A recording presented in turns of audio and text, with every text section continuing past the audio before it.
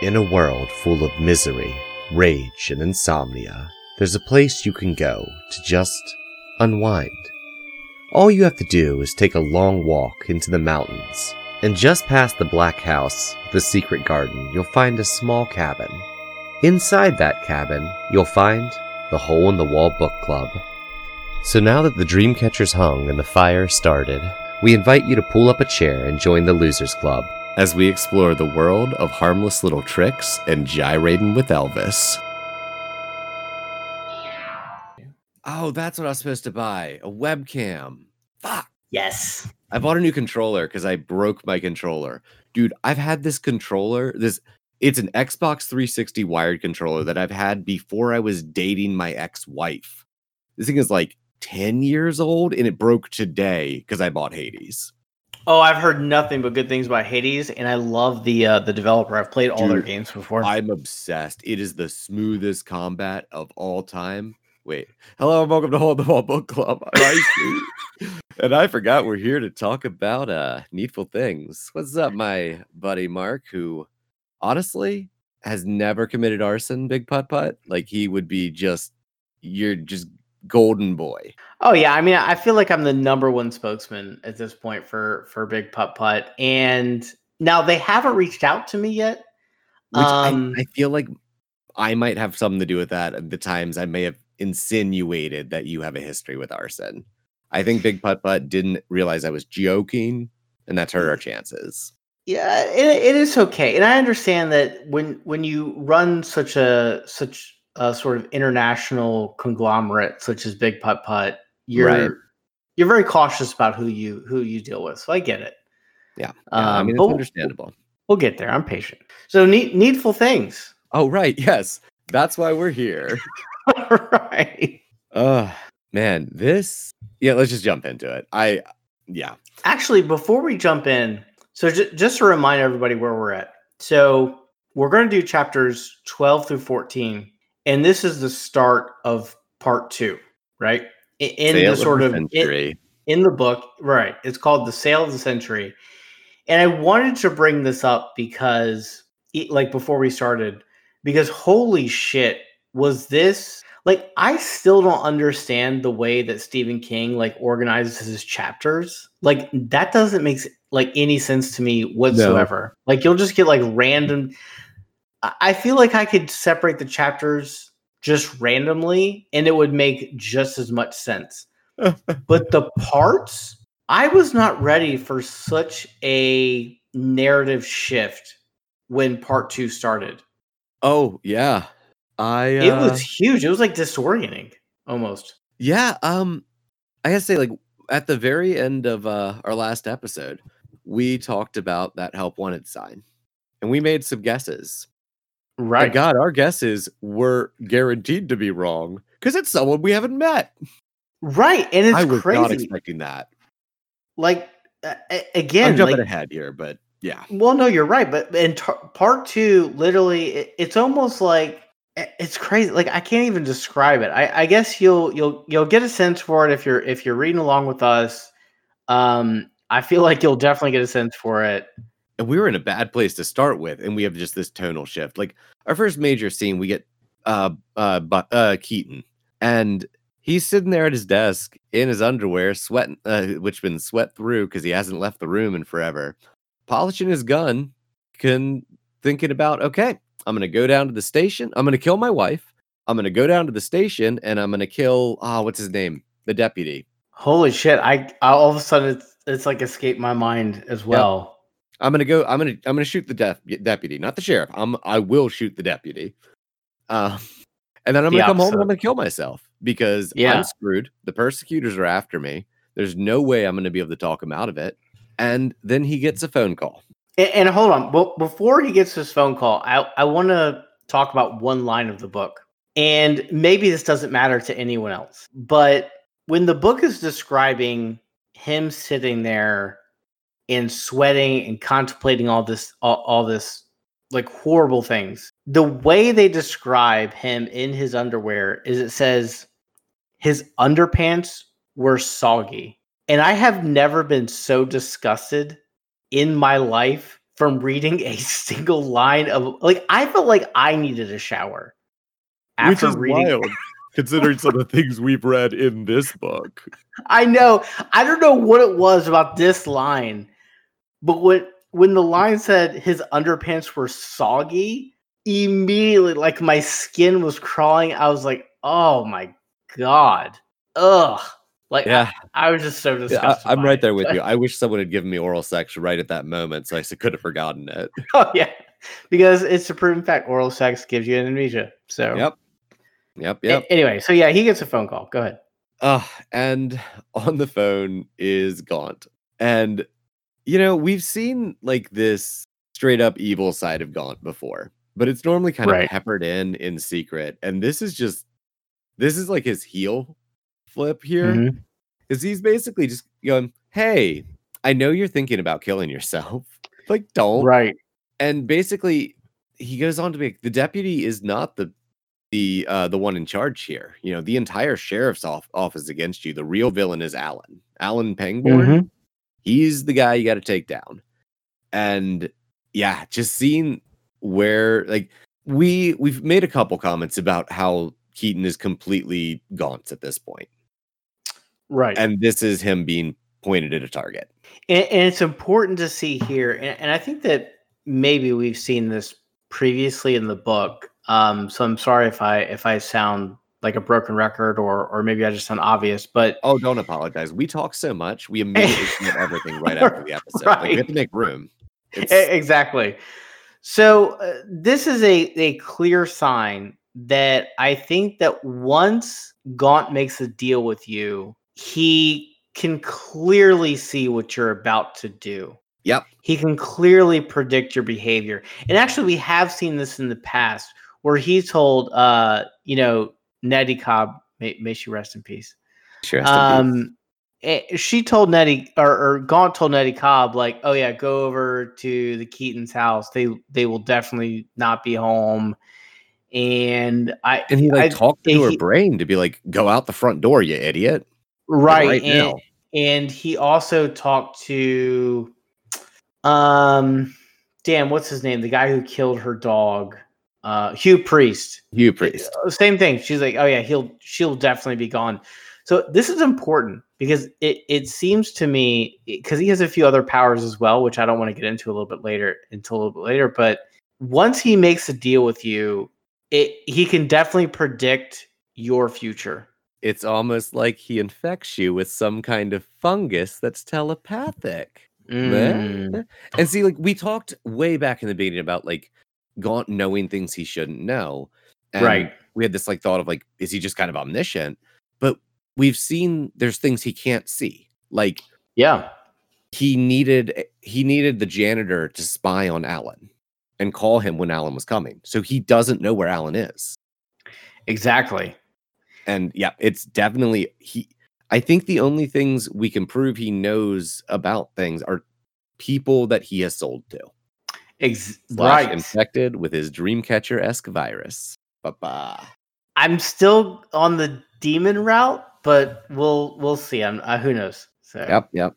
All right, so he talks Keaton down from killing himself, and he gives him a lot of confidence too. Oh yeah. There's like, he basically sets him up to hate the whole town. He's like, the persecutors are all throughout the town. I need you to lay low. Get ready. I'll tell you when to do the thing. It's setting up just. I'm trying not to talk too much about what we see old Buster do later, but oof. Yeah, it's hard. There's a few things. Okay, so let's keep going because I think we're both pretty excited to talk about some of the things that happened in the beginning of this.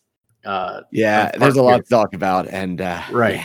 Okay, so the next sort of note that I have is bringing up a character that I don't ever remember hearing from, is like Everett Frankel. I think we saw him like very briefly in one of the background scenes. It was like a couple sentence thing. Anyway, the huge sort of thing here is that he is supposed to sort of play a prank on Sally Ratcliffe. And if you don't remember who that is, that's fair because she hasn't really been a main character. But if you remember the young boy, sort of Brian Rusk, who is in like, I think speech therapy or writing therapy or something. Speech therapy. that's like he has like this childhood sort of, teacher crush on her. Yeah, and it never got creepy. Not at all. Right. I was trying to make it as sort of PG as possible, but you know what? Anyone who's at this point has been here with us. Right. We're all soldiers in this same war, and yeah, if you think that Stephen King is not capable of writing a very, very uncomfortable and definitely inappropriate child scene, read the end of it. That will change your perspective big time. Yeah. Okay. So yeah, it's Brian's speech teacher who is dating the Lester Pratt, the gym teacher for the school. Right. And this Everett Frankel is basically given this envelope that says lovely on the front. And I think Gaunt just pretty much tells them to put it somewhere. Tells them to put it in Lester Pratt's car underneath the seat, but make sure the edge is sticking out. Right. So you can see it. Yeah. Yep. And that's pretty much all we're given. The thing, there was a little bit of his internal dialogue, Everett's, where he's like, oh, that's not that bad. No harm could come out of that. It's not like he'd asked me to put a firecracker in her shoe. Mm-hmm. I just wanted to point that out. That one got me. The good old firecracker in the shoe, boy, let me tell you. I try to never do it. And again, this is where my sort of this is where I start becoming very disoriented as a reader, because we're talking about Everett Frankel, who I didn't even recall when I was reading it. We're talking about Sally Ratcliffe, who we've definitely heard before, and I knew who it was, but has never always been in the background, pretty much. And then we're getting into the next part, which is I can't even probably say his last name, but it's like Albert Gendron or whatever. Yeah, he's like not a dentist. How it said. So he's like the dentist of the town. I'm imagining like a small town like this, there's probably like 2 dentists, pretty much, maybe if you're lucky. Well, my town has 1, and we didn't until like 6 years ago.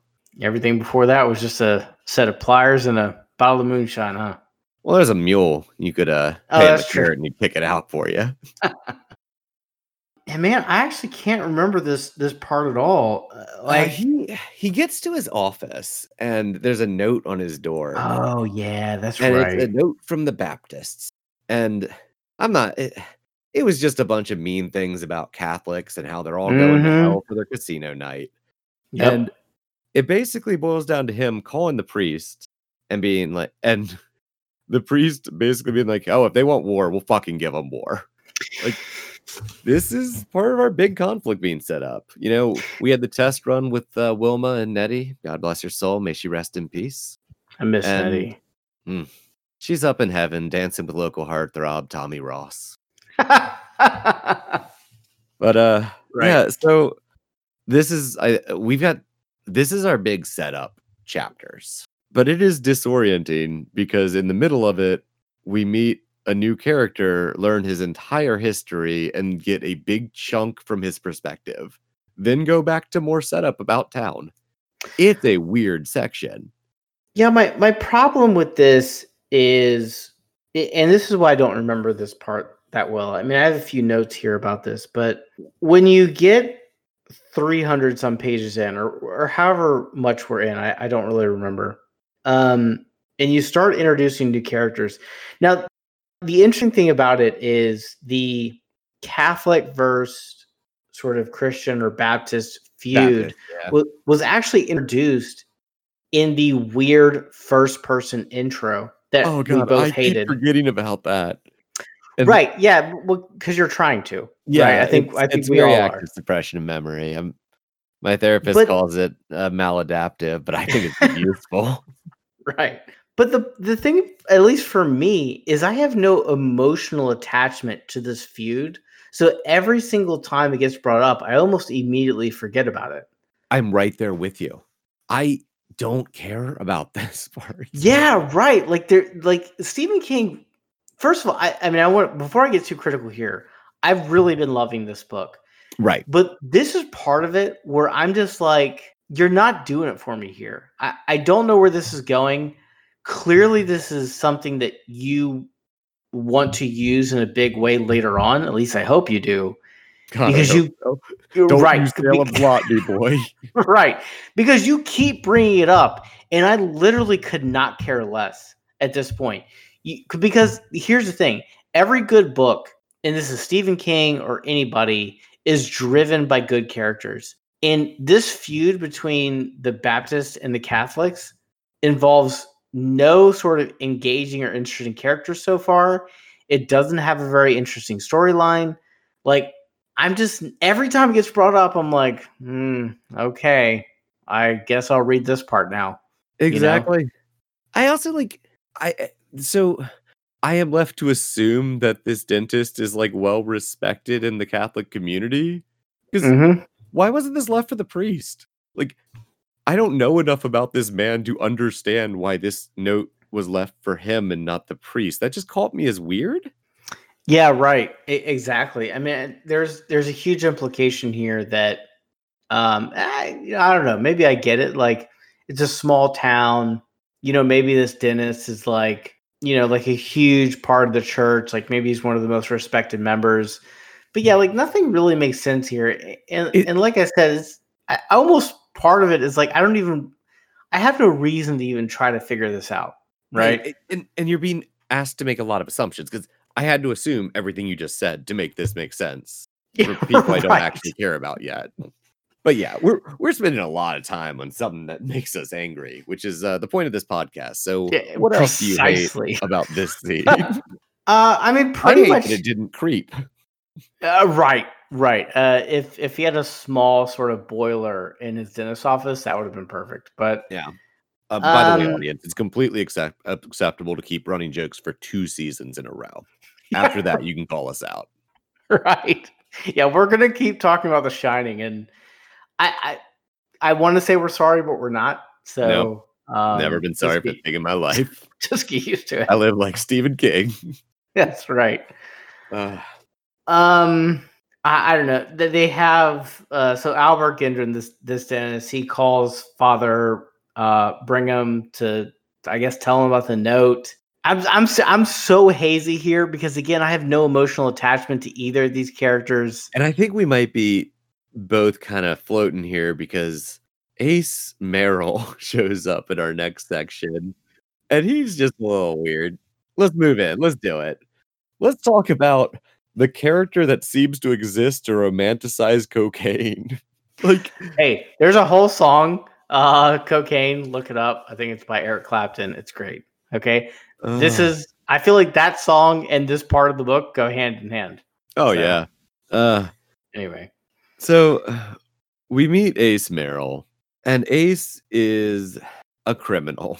He is the standard Stephen King criminal. Like, that's his archetype. But he is cool. And he's cool because our narrator tells us he's super cool. You're damn right. He's super cool at like 50. Oh man, he's got the fat. Yeah, he's like I think he's like later 40s or early 50s or something, but he's got the muscle car, like he's got the attitude, like this is cool guy. And I mean, who doesn't love a guy who does cocaine? Like, it's like all these super cool things. He's your typical quote unquote badass, right? Yep. Keep riffing. I'm looking for a line. So, one thing that I wrote down here is that they specifically say there's like 2 people talking about it. Everybody in town recognizes this guy because he's like a fucking terror.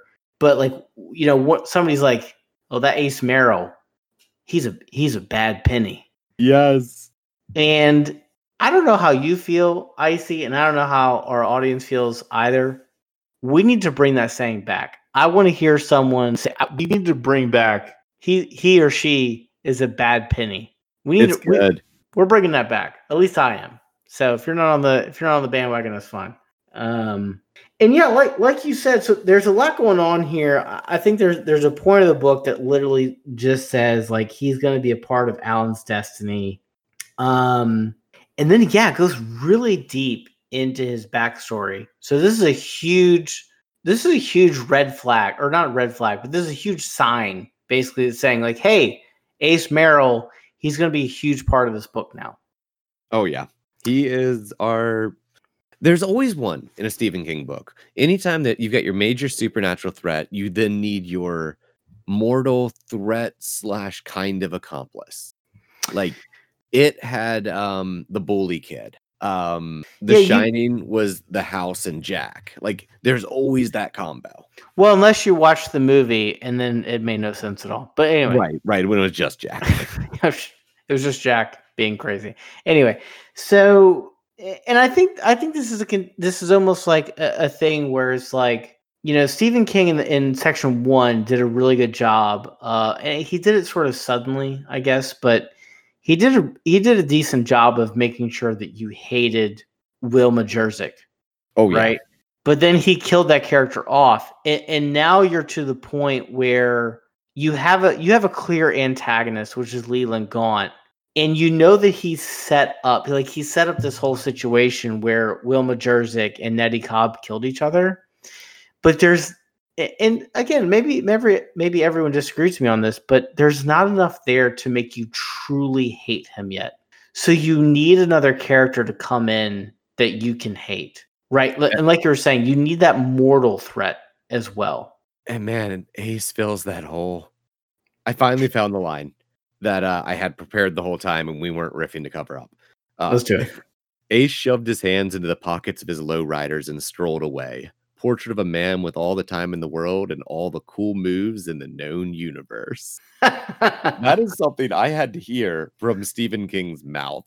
Right. That is what I do for you, dear listeners.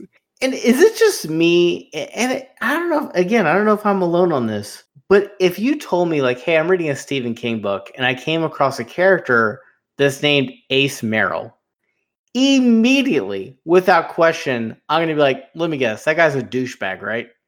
He sells cocaine and guns? Is that what he does? Is he $80,000 in debt to a cocaine ring? I'm sorry. Stephen King did a great job here with just the simple name of fucking Ace Merrill. There's no way that guy's like a good, wholesome guy, right? Oh, yeah. So yeah, we get into Ace's history, and Ace is he's a bad guy. Like from the time he was a kid, getting in fights, blah, blah, blah. And basically it says like things were going okay-ish until he discovered cocaine. He started doing the cocaine, started selling the cocaine, ended up in jail, which I think was Alan's doing, was who finally busted him. Because I think there's a bit where he says maybe, yeah. Yeah. Mm-hmm. Gets out, starts selling guns and cocaine, and basically eventually ends up buying a bunch of fake cocaine and is stiffing some people, and they pick him up and threaten to kill him. They give him a fairly small amount of time to give back the money, and also he has to kill the guy he bought the fake cocaine off of, but that's just kind of breezed over in a single sentence and never mentioned again. So I don't know if that's going to come up or if that's done.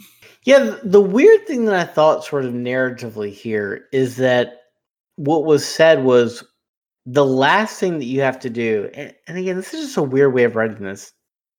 They said that the last thing that you have to do, talking to Ace Merrill, was that once you have the money, which I don't remember how much it was. Let's say, I think it was like 80 grand or something. Yeah, I think so.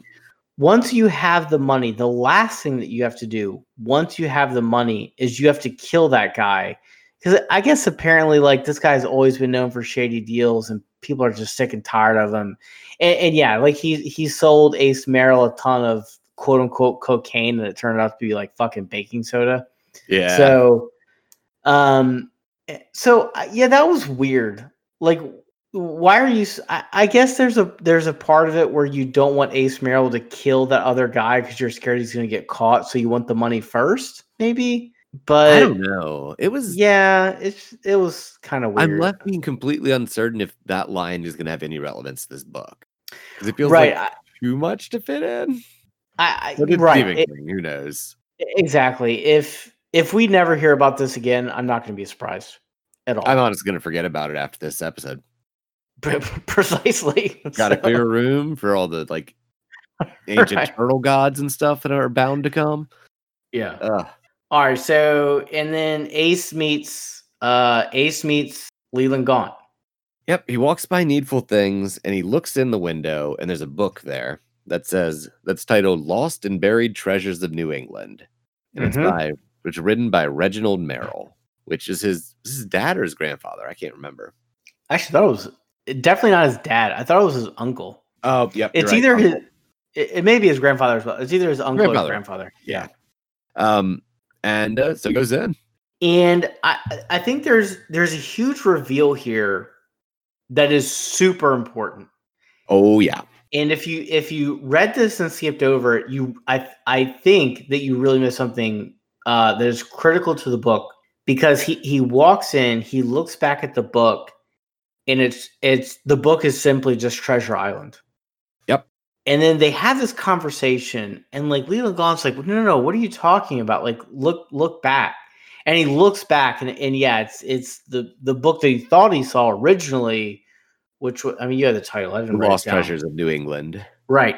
This is a clear sign, and we're going to see this later on, that when you're buying one of these quote unquote needful things, it is a complete fucking illusion. And Gaunt even jokingly admits it. Yes, that was crazy. So he goes, Ace goes on this thing of like, this can't be real. Like, my uncle only ever wrote, or I'm gonna call him uncle. My uncle only ever wrote IOUs and bills. Like, he would have never written a book. And Gaunt like knows Ace's name before he walks in. Yeah.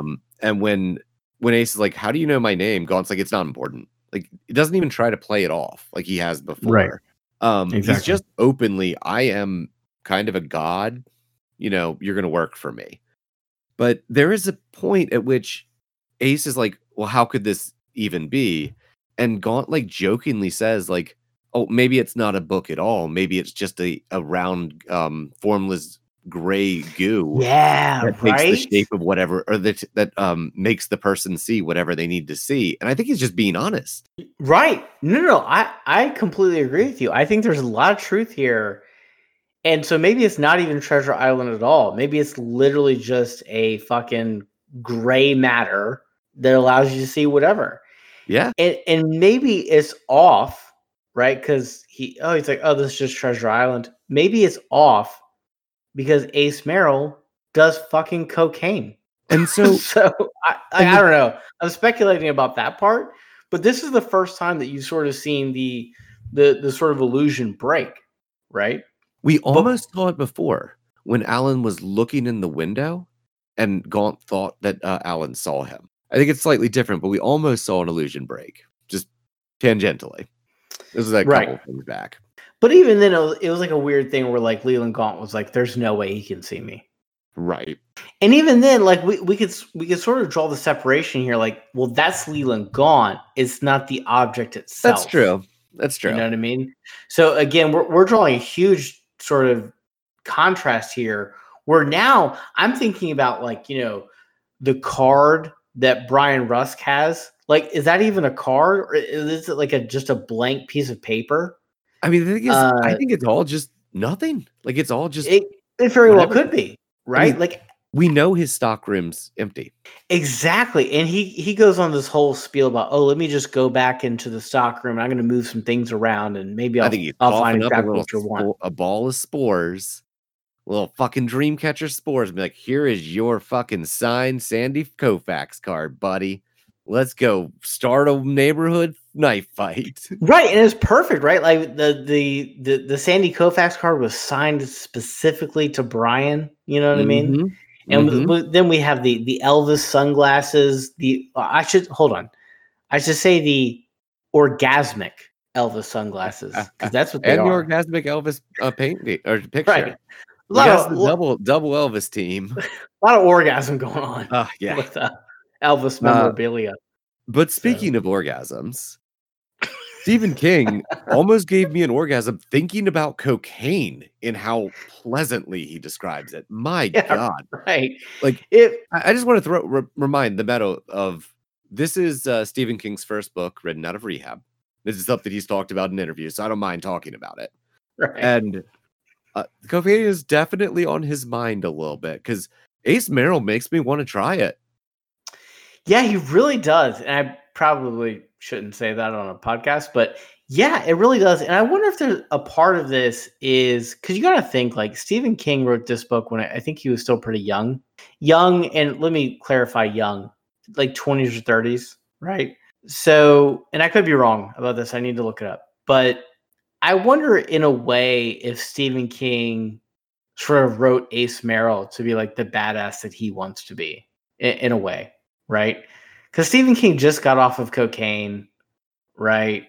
And like he's writing this character who loves cocaine. I don't know. It's, you know what? I hope not. Yeah, let's. That's my take on it. So, But basically, Gaunt eventually tells Ace, "You're my shop boy now. Like, you just deal with that. You're gonna get this book. You're gonna go hunt for your uncle's buried treasure when I give you time off, and you're gonna go drive and pick up my car." yeah. Mm-hmm.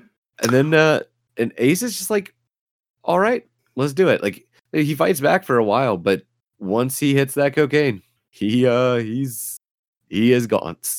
Yeah, I mean that's just a clear thing of addiction, right? Because he even says like it's not just cocaine; it's like the purest fucking one of the greatest cocaine hits he's ever taken. When he asks where Gaunt gets it from, and we get just random Lovecraftian references. Mm-hmm. Gaunt tells us he got it from the fields of Ling. Yeah, exactly. Yeah. But the last bit in this chapter is Ace leaving, and he runs into good old Alan Pangborn. And Alan's not very happy to see him. Yep. Mm-hmm. Yeah, and I think that it's weird because earlier in this chapter, Ace Merrill went through this whole sort of internal dialogue about, yeah, I know Alan's going to come, the sheriff, Alan's going to come see me at some point. We're going to have this whole discussion, whatever, blah, blah, blah. But he's sort of already on his journey here. So he pretty much just tells Alan off and he's like, oh, yeah, like, it's whatever. I'm leaving right now. He obviously leaves out the part where he completely intends on coming back. Right, he has to be back before midnight that night. Right. Gaunt makes that or Gaunt will hawk out. Yeah, this is something interesting too, because again, this is why I like Leland Gaunt so much. And this is again just subjective, and this is just me. Like, I love villains or antagonists that are more subtle. I fucking love this. I love the fact that we don't know what Leland Gaunt can do. We have no idea what he's capable of. And the only thing that he can say is, hey man, if you're not back by midnight, I'm going to get angry.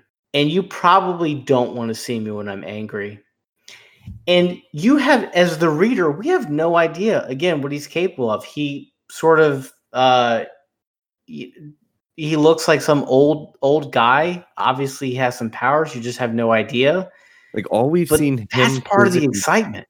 Right.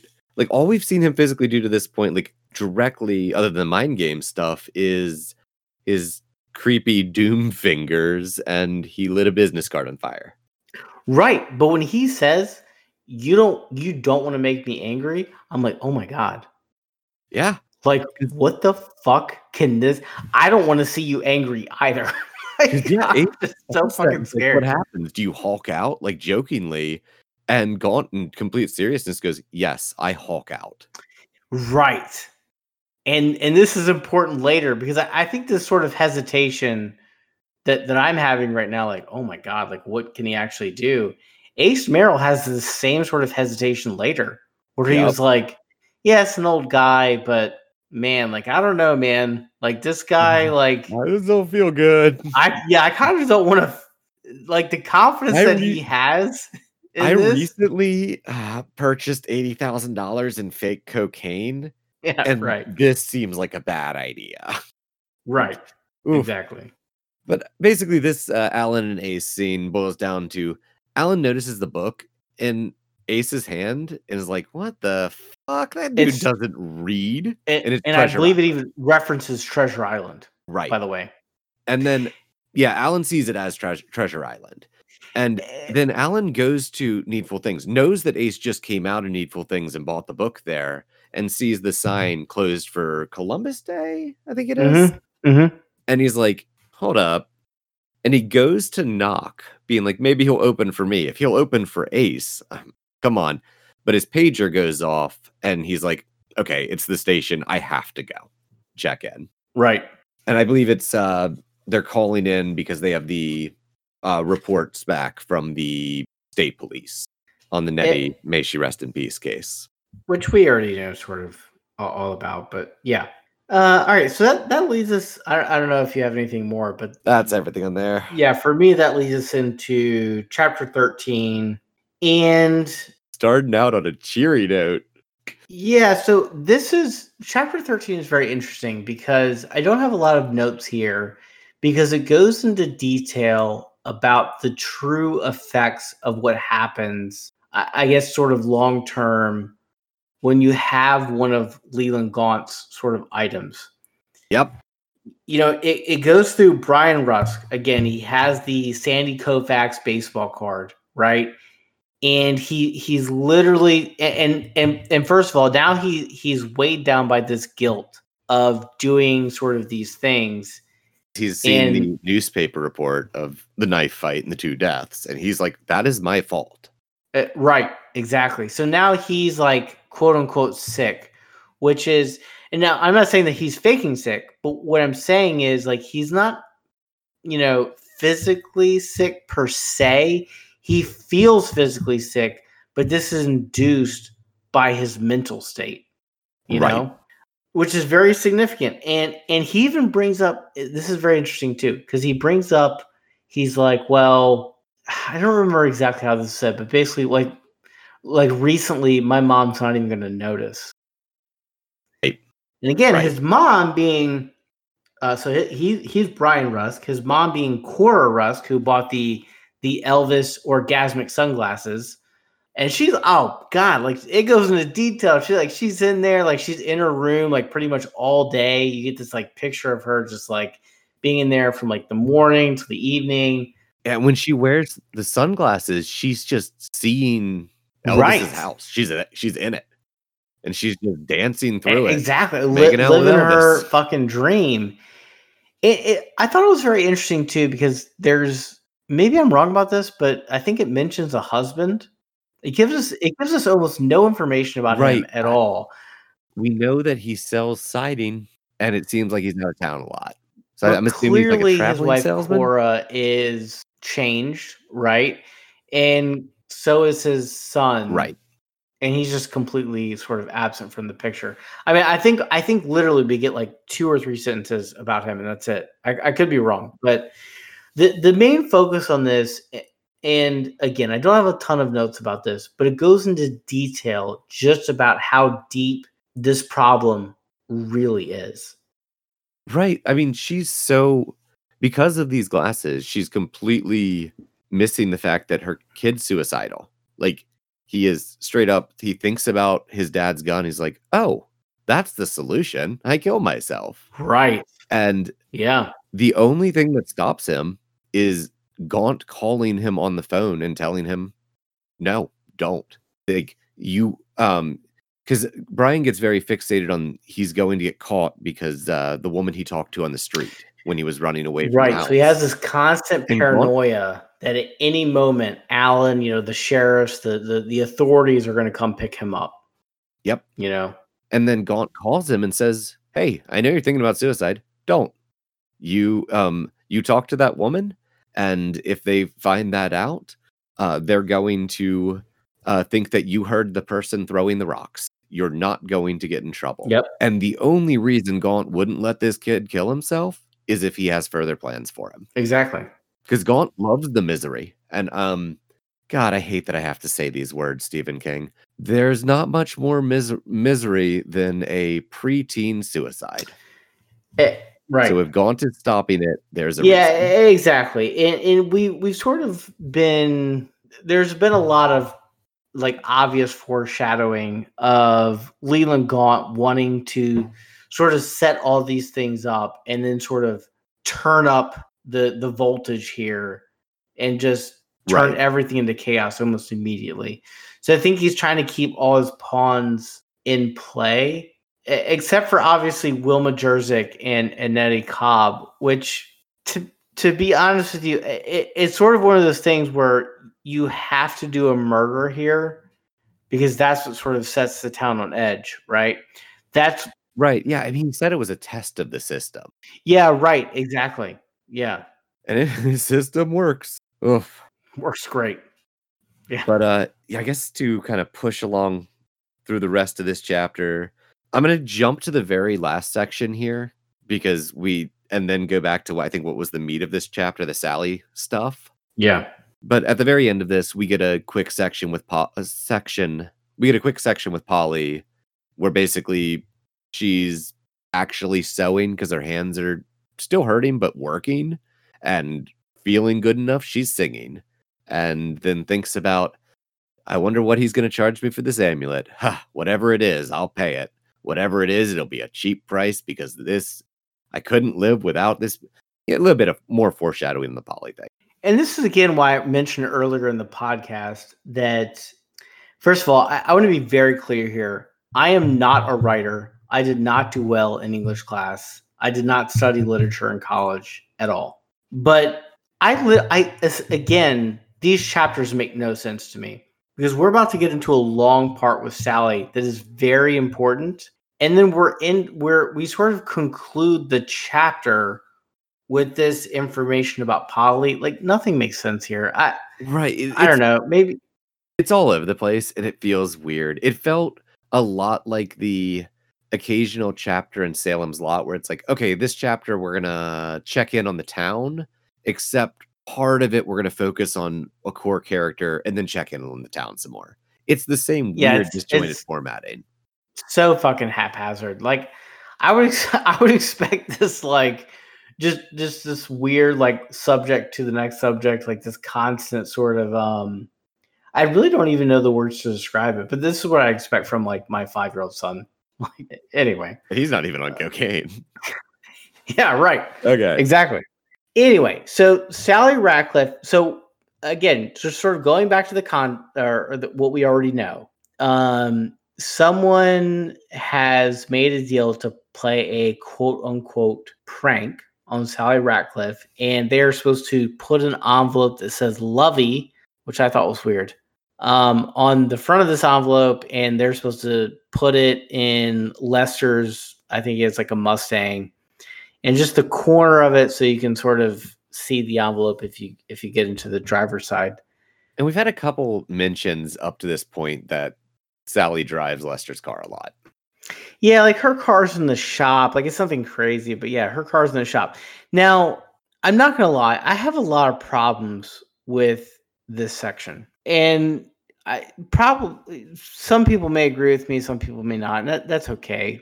This section is really long. And the envelope that says Lovey on it has been introduced like way earlier. And at this point, I just want to know what is in the fucking envelope. But we go through this whole sort of dialogue, internal dialogue with, okay, so obviously Sally Ratcliffe sees the envelope. She goes to this super long internal dialogue about, like, oh, maybe a student left this for me, but no, that doesn't make sense. It's probably to him. And then it goes on to the next sort of logical moment where she's like, okay, should I open it? Should I not open it? Is this a breach of trust? Like, oh, okay, maybe I will open it and we'll just laugh about it later. Yeah, she decides it's some student who's got a crush on him. I'll open it. He won't care. We'll laugh about it. Just quick self-justification. Right. And a little bit of Jack Torrancing, as we call it. Oh, that's actually perfect. Thank you.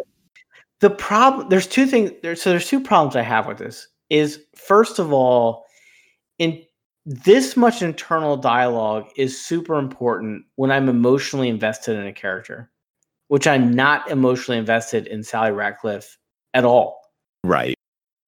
Like, I, as a reader, because again, this was brought up like so much earlier.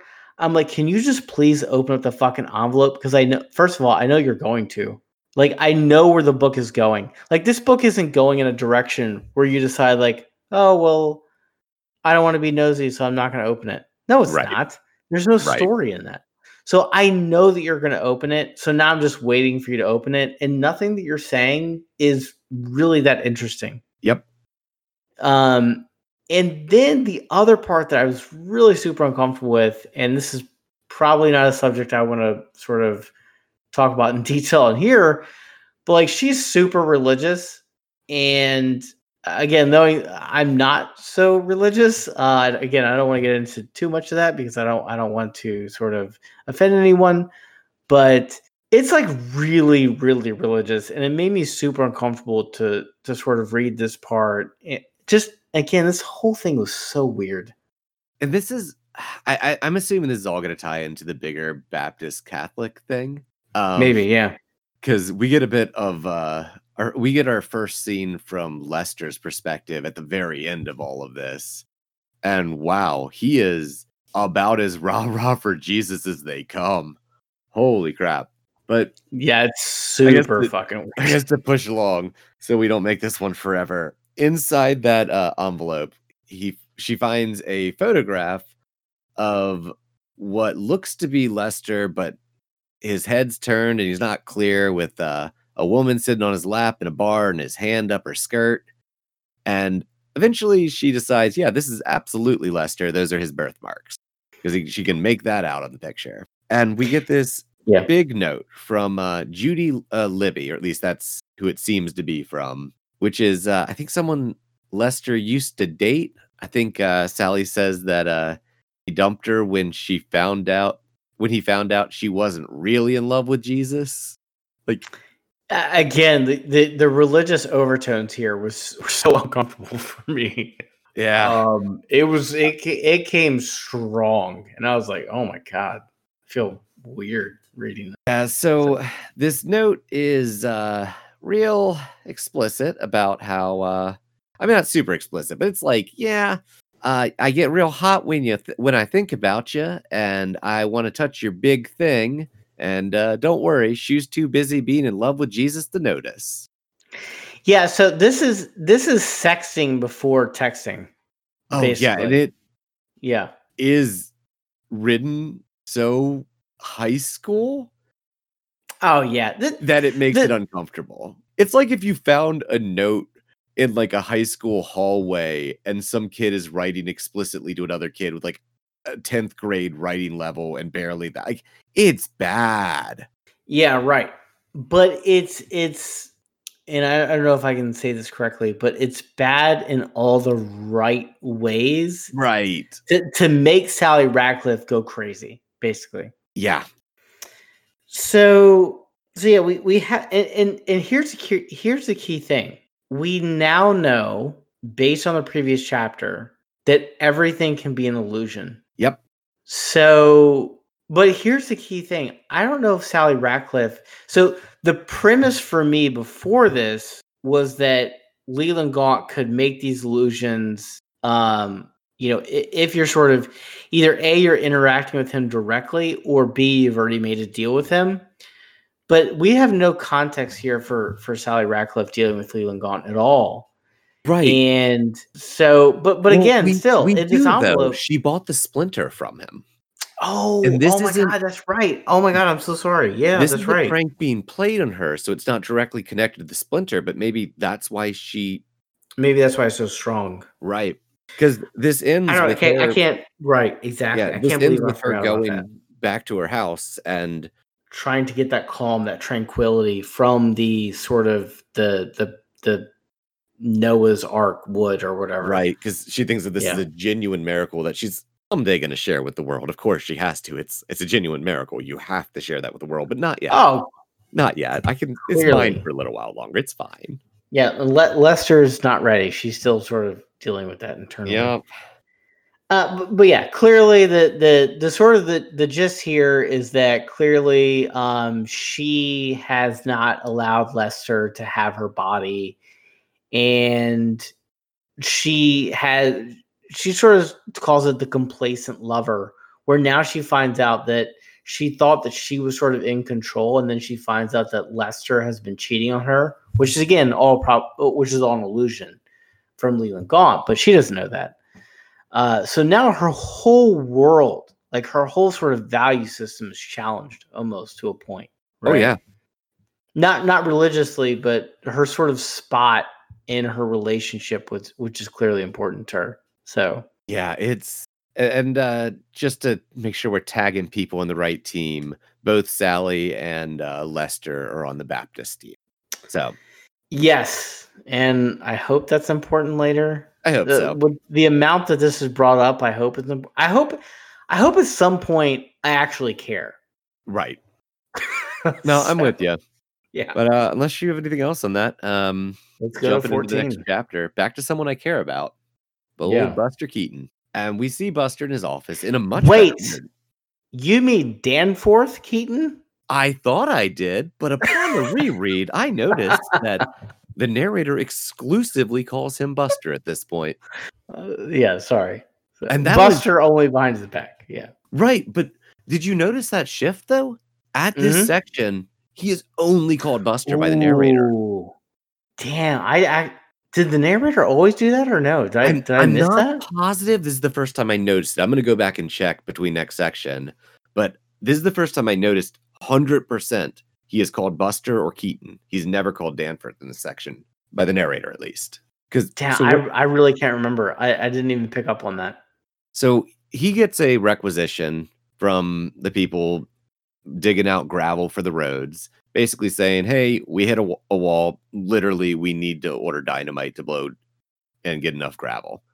Yep. And in a uncharacteristically good mood, Buster's like, of course I'll approve that. You know what? Buy like 3 times what we need. And it ends with him being like, all right, all that dynamite's going to be in a shed I have a key to. Cool. So I don't think that's foreshadowing at all. No, it's definitely not. I mean, of course, we're not going to hear about the dynamite again. Oh, no, absolutely There's no way. Yeah. And then for most of the rest of this chapter, except for a little bit at the end, we jump back to Ace.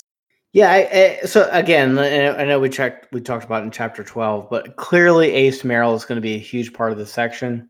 I don't know if he's going to be a huge part of the rest of the book or not, but here he is. So the premise here is that his job is to go to Boston to pick up Leland Gaunt's car, which we don't know anything about.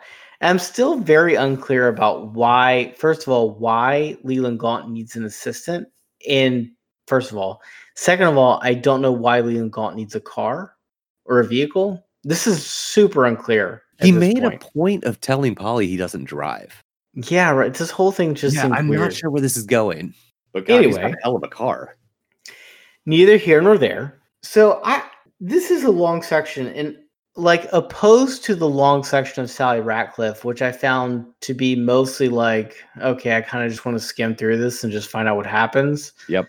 This is a long section that I legitimately thought was pretty interesting. Oh yeah, I enjoyed this. I'm liking Ace. He has got all the coolest moves in the known universe. I mean, loves cocaine. I love cocaine now too. I haven't tried it yet, but I mean, he's really got me fucking jazzed up about it. So it's true. It's true. Right. Official disclaimer for the sake of Big Putt Putt: we do not endorse cocaine. Like unless we you don't at all. Do Big Putt Putt. We'll do anything. We only endorse Big Putt Putt. That's it.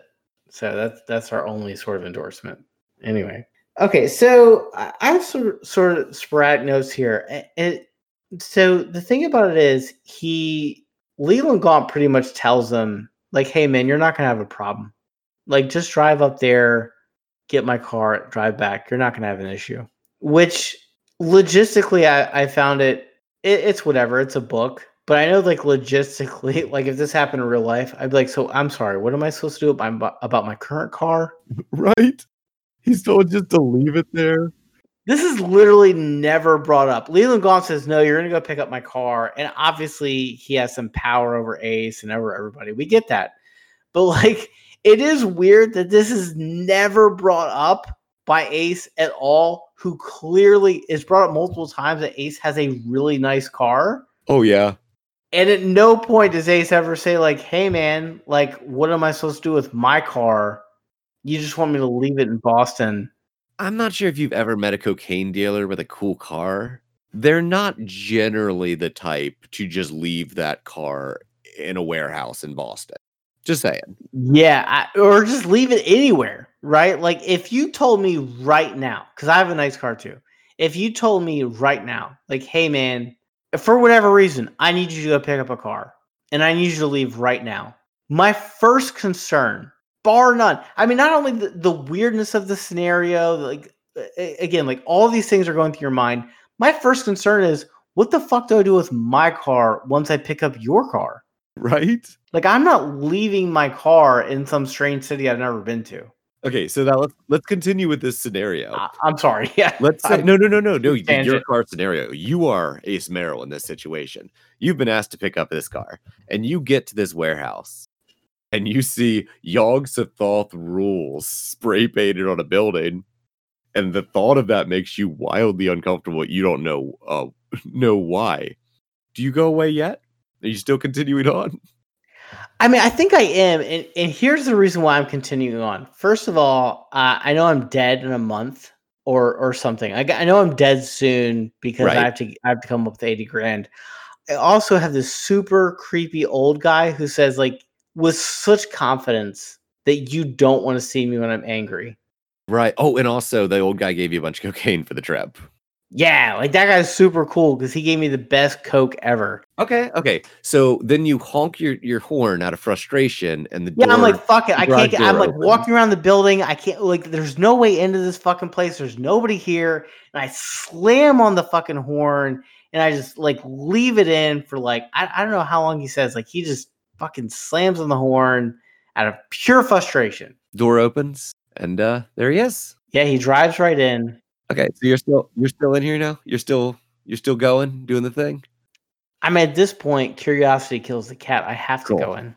Okay, so how about when you go in and you see the tape player that says "Play Me" and you press it, and there's a pre-recorded message mentioning you by name, whole thing covered in dust that hasn't been touched in years, mentioning you by name, saying, Yeah. "Hey, take these crates, put them in the back of the car. Don't worry about it. Come on home, buddy. We good. You're gonna have time to go dig up your treasure." Right, and let me tell you what I'm going to do it as Ace Merrill. I know that Leland Gaunt's a bad dude, right? Right. Okay. And so what I'm going to do is I got some good Coke, not a whole lot, but I got enough to get me by. And I Okay. see I got weapons now. This is Yeah. a good time for me to escape to Mexico. Mm, I got yeah, weapons. you got a crate of blasting caps. You got a crate of semi-automatic pistols. You got a crate of clips. And right, I am fucking good to go. So I'm all set. I got this. I'm wiping my hands clean. I'm like, okay, I'm escaping this crazy guy. I'm taking all this stuff and this really nice car. This is all mine now. So you're making the same decision Ace Merrill makes. Perfect. Oh, Same yeah. out point. And then the tape Right. says, "Don't you fucking do that, Ace. No. Now you come on back to town. You're mine now. Don't even fucking think about it." Yeah, it's important to realize here that at this point in the book, like Ace Merrill goes through this whole sort of mental decision to escape out because Leland creeps him out big time. And the tape player has stopped now for a good time. Like, I feel like it's been at least like 10, 15, 20 minutes. Oh, yeah. He's opened And then- 3 wooden crates with a crowbar. Exactly. And you finally get to that conclusion, like, oh no, I'm just gonna skip town. And then the tape player randomly starts again. And then, just to top it all off, you notice it's not plugged in. In fact, Oh, right. there's no outlets in the room. You don't even see one. You're like, where's the fuck? Yeah, where's the outlet? I don't even see one. And if Yeah. you are Ace Merrill, at this point, you decide, you know what? I'm dreaming. I know I'm not dreaming, but I'm actually dreaming. So I'm just going to go along with it. So this dream eventually ends. And there's a point too where it actually gets into the psychology of Ace Merrill, and I don't know if it's here a little bit later, but this was almost like a psychiatrist thing, almost to a point where it's like Ace Merrill puts this super hard exterior, but it openly says that if Ace is ever exposed to someone who is clearly superior, he will immediately bow down and sort of serve them unquestionably. Yep. And Gaunt is his alpha dog. Right. Gaunt just bit him on the throat, pushed him down, and said, "Drive my car." Weird Exactly. thing for a dog to say, but you know. And again, so some highlights here is this is a you get the feeling like, Ace Merrill's never even heard of this particular make and model before. It's super unique. It's super rare. It's on E. He tries to get gas. He doesn't think it exists. Right. Exactly. He's like, I've literally never even heard of this. And you get the sense that Ace Merrill's a car guy too. Yeah, he read a bunch of books like in prison on cars, to the point like he thinks the only car this company ever produced, he knows the specifications of the engine of it. Like he's very quickly shown he knows his stuff. Yeah, I believe it's called the car doesn't have plates. She pointed out. Yeah, I believe the car's called a Tucker or something. Tucker Talisman. I've never heard of a Tucker before. I don't know if that's something that Stephen King just made up. My guess, because he mentions I'm the not other a car Tucker car. I'm not either. He mentions the other Tucker car. My guess is that the other car is actually real. It was one of those like one-off companies, like the DeLorean, where that company only ever produced that one car. That's my guess. Well, I mean, once you produce a car that can travel through time, I mean, what else can you really do, right? I mean, you could produce a car that psychically bonds with you, and we should read Christine at some point. Well, I think we're going to read it all. Okay, so I'm doing some Google research here, and if I was good at doing this podcast, I would have done this research beforehand, but I didn't. I didn't either. So I'm reading if you Google Tucker car, the first result is Tucker 48. Oh, the Tucker Torpedo. Oh, I think, that was the car that he sort of said was the real car, right? Yeah. Tucker Torpedo. Cool looking. Yeah, look that up. Okay, if you're following along, please look this car up, because I have a feeling like it looks pretty similar to this. Oh, he even says like it has the three headlights, right? And this car does too. Right. So yeah, he pulls it in for gas because he notices it's on E, and the tank won't take anymore. It takes like a couple of cents. While he goes to the bathroom to do another line of Coke, because there's this big bottle of Coke in the back of the car that says "Snort Me" on it. Yeah, this was Stephen King really missing cocaine, by the way. Yeah, absolutely. Pretty obvious. Yeah. No, I mean, you know what, man? If you got to write it out, I'm glad you got clean, bro. Yeah, right. But it comes back, and the gas station attendant doesn't charge him and looks terrified of the car. And there's this brief, like, one-line thing where Ace decides he touched the car, and the car did something to him. Good. Yep. Mm-hmm. But this car's magic. This car's straight up magic. He pulls through a toll. Toll just opens for him and flashes the paid light. And it's important to realize, too, that when this was publicized, because when this was publicized, that would have been amazing. Now we have things like Easy Pass, where you're like, oh, he just had an Easy Pass. Or I don't know what state you're in if you're listening to this, but so I like never do toll roads. So until you pointed that out, I didn't even think about that.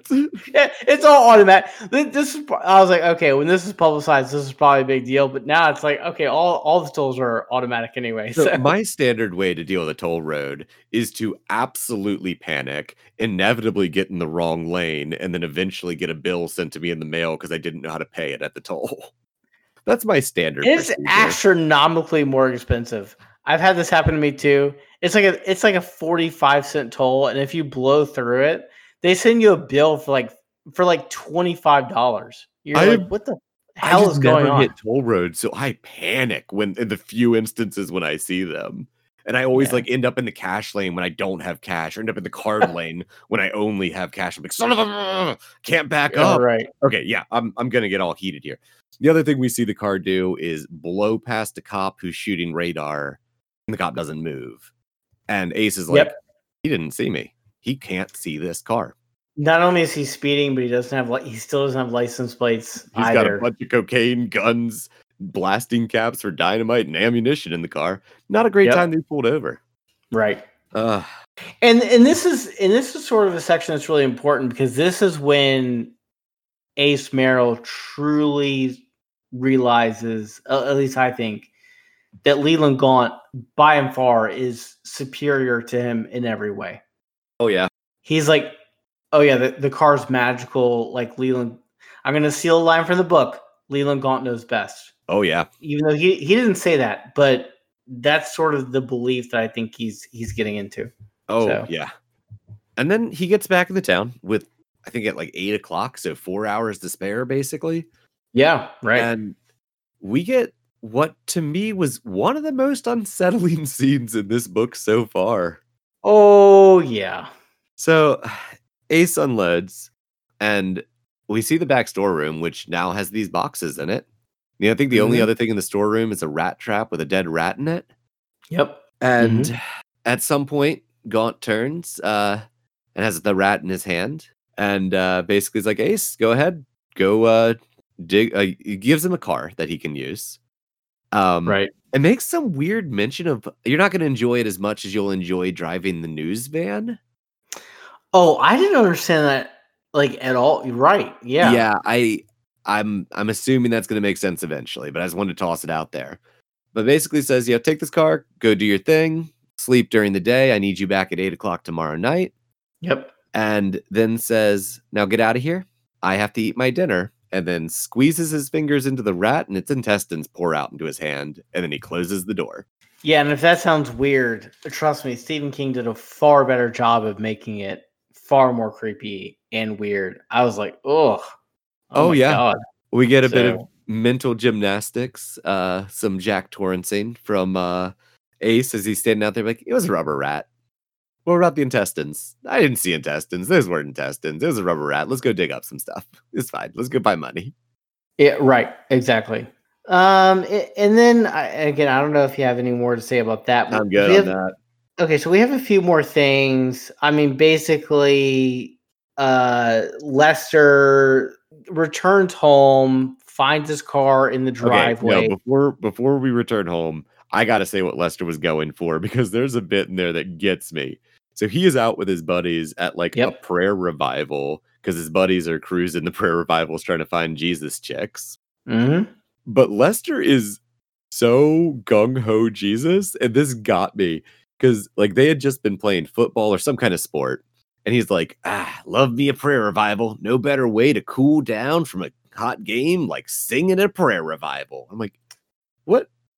It's really strong on the religious overtones here. Wow. Like big time. Oh, it's but in a way that almost is wholesome.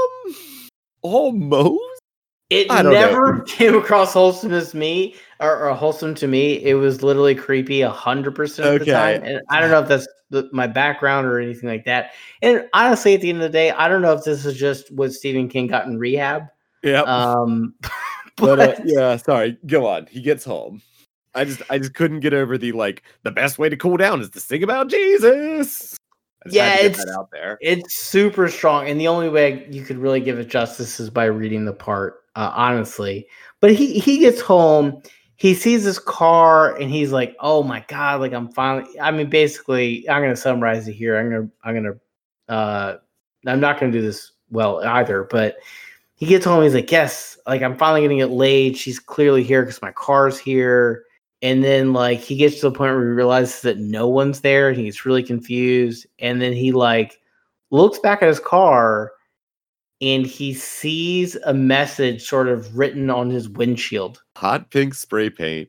Go to hell, you cheating bastard. That's right. And he is so sincerely confused. If we had any doubt in our minds that photograph is real, his first thought is, did she think I went to the prayer revival and cheated on her?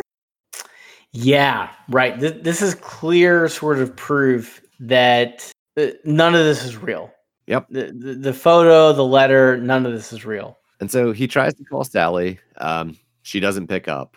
And we end this chapter on a scene with Sally. And, the character we see in here, Irene Lutjens, I think is how you say her name. Sally goes to spend the night at Irene's house, her friend, because she knows that Lester's going to call her and doesn't want to deal with it.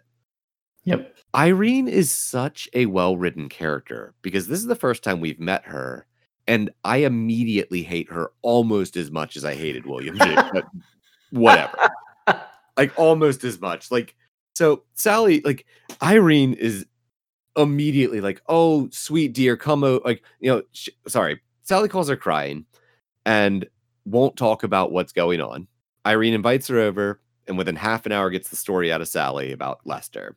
And Irene's like, oh, you sweet, poor darling. Jesus loves you even if he doesn't. Yeah. And then in her mind, But you know what? It's super nice seeing you taken down a peg because you are a smug bitch. Maybe I could fuck him. Yeah, I could probably fuck him. And I cannot wait to tell till tomorrow so I can tell everyone about this. God, Yeah, Irene's terrible. there's not a morsel of her character that is legitimately sort of invested into Sally's well-being.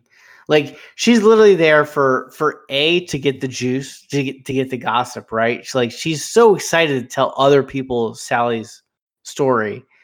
And yeah, look, the other part of it is she's like, "Oh my god, like maybe I can fuck him too." It's all driven by this sort of inner sense of selfishness. I want to read a couple lines from this bit because Oh, please do. Yeah, Sally was so pretty and Sally was so darned holy. It was sort of nice to see her crash and burn just this once.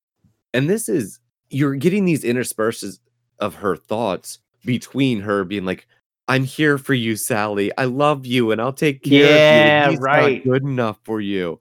Exactly.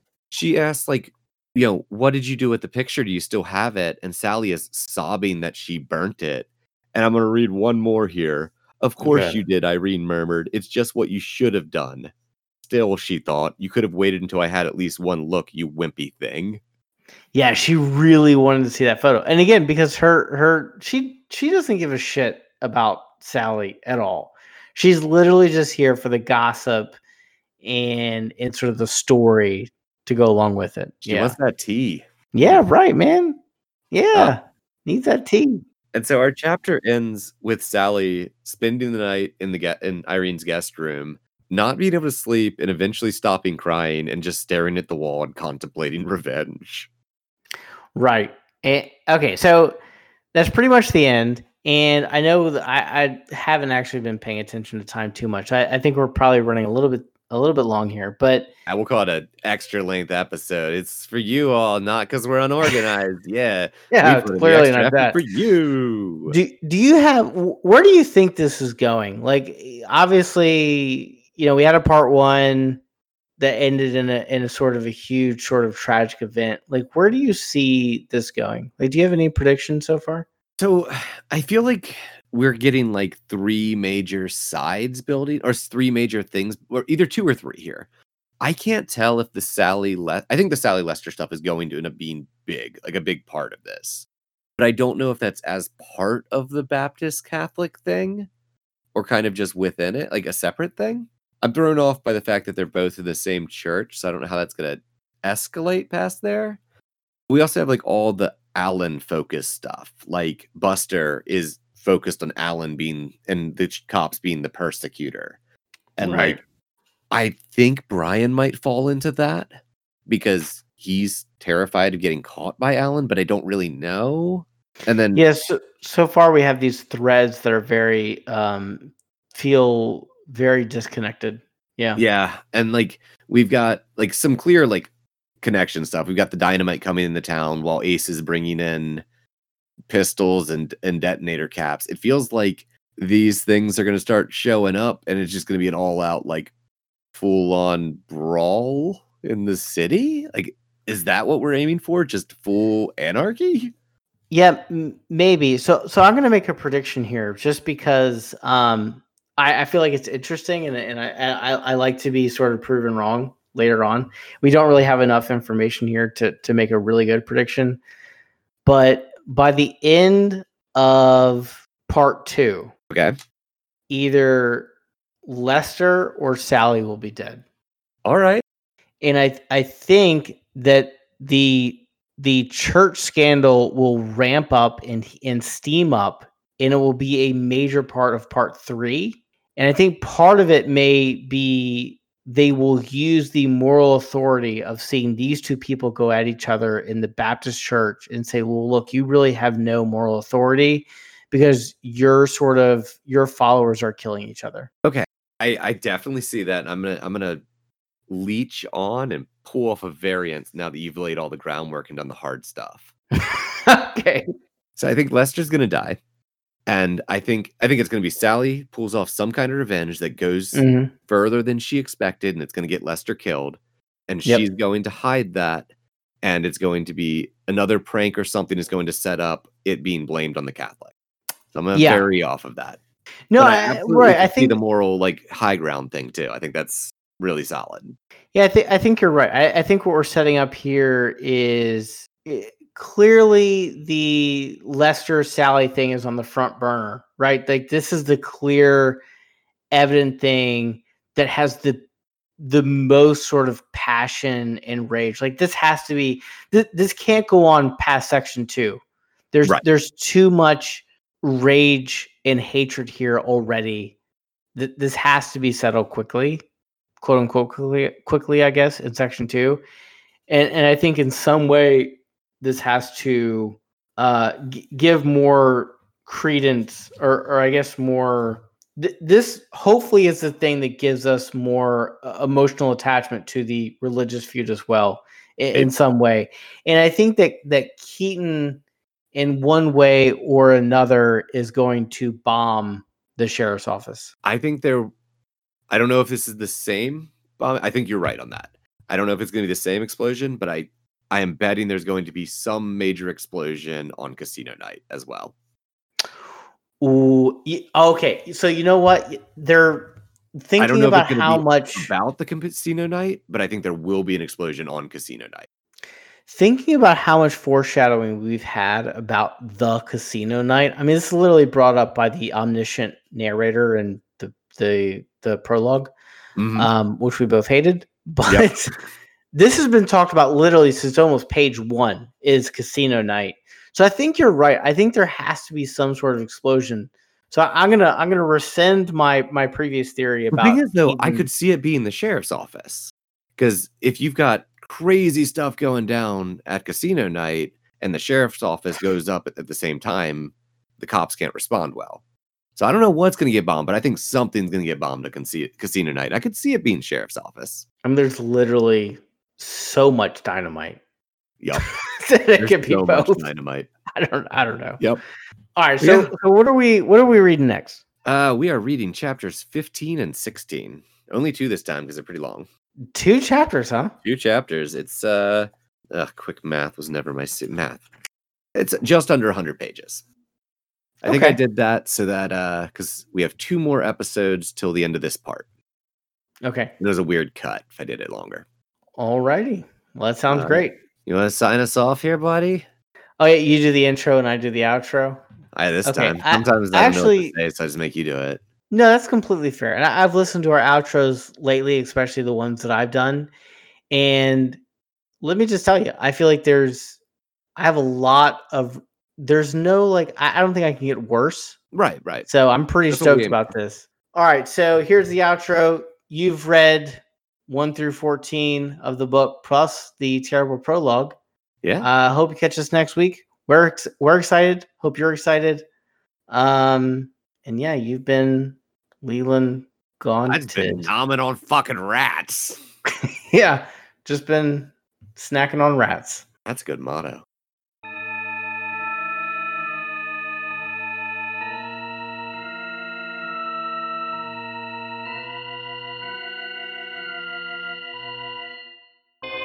Hole in the Wall Book Club is a part of the Icy New Year Productions Network and produced and edited by Anthony Sheets. The music in this episode is Supernatural Radio by Kevin MacLeod. There'll be a link to his license and website in the show notes. If you want to get a hold of us, tweet us at Icy New Year or send an email to icynewyear@gmail.com. If you enjoyed this episode, please take a moment to tell a friend or leave us a review on your podcatcher of choice. Word of mouth and 5-star reviews really help us get out in front of more people and let us expand and do more things. More information on the show can be found on icynewyear.com. Thanks again for listening, and we'll see you next time.